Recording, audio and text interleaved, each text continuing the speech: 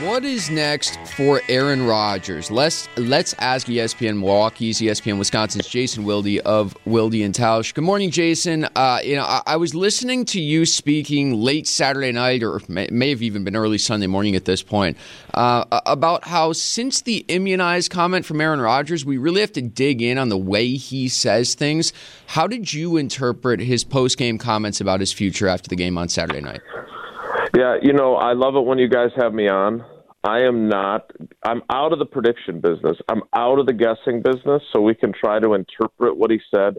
But man, was last year not exhausting? Oh, Is it not amazing that for all the things that he said, he wasn't going to be like Brett Favre, that we're even into the Rodgers watch instead of Favre watch like we used to have. So, look, I thought last year after they lost to the Buccaneers that he sounded like a guy saying goodbye, and I think he was. It turned out he wasn't because he ended up coming back, but in case he didn't come back, he was saying goodbye. I thought Saturday night, Sunday morning, he sounded that way again, but he almost sounded more resigned. Now, does that mean that that'll end up being the outcome?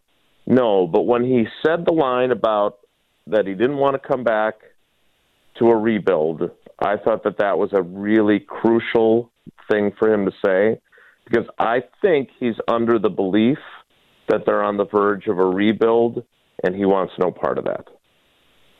Jason, if Aaron is concerned about what he's going to do in the future, I think he should just be a meme generator, because, boy, he was getting crushed all over Twitter on Saturday night.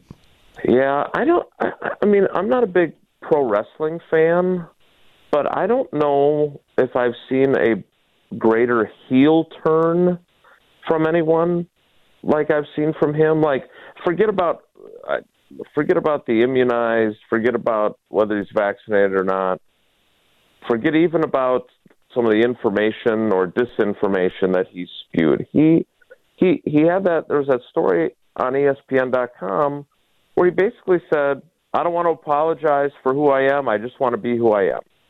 And I think you can have that attitude of I'm going to be me, and if people don't like it, that's fine.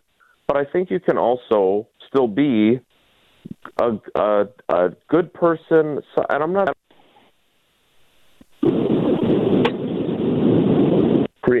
delivered an edge to his persona that I don't remember seeing before. There were ways that he could rub people the wrong way, but it's almost like he has really steered into that skid now ever since everything that happened in early November.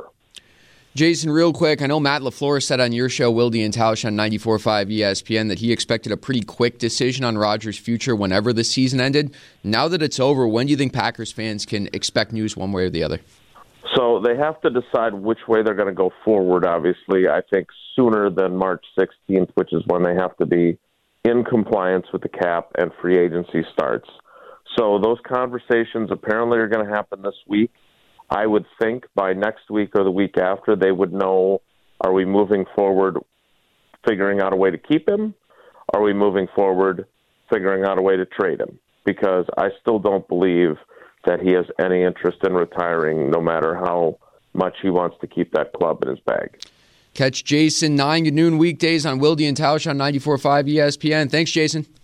All right, everybody, take care. Be good.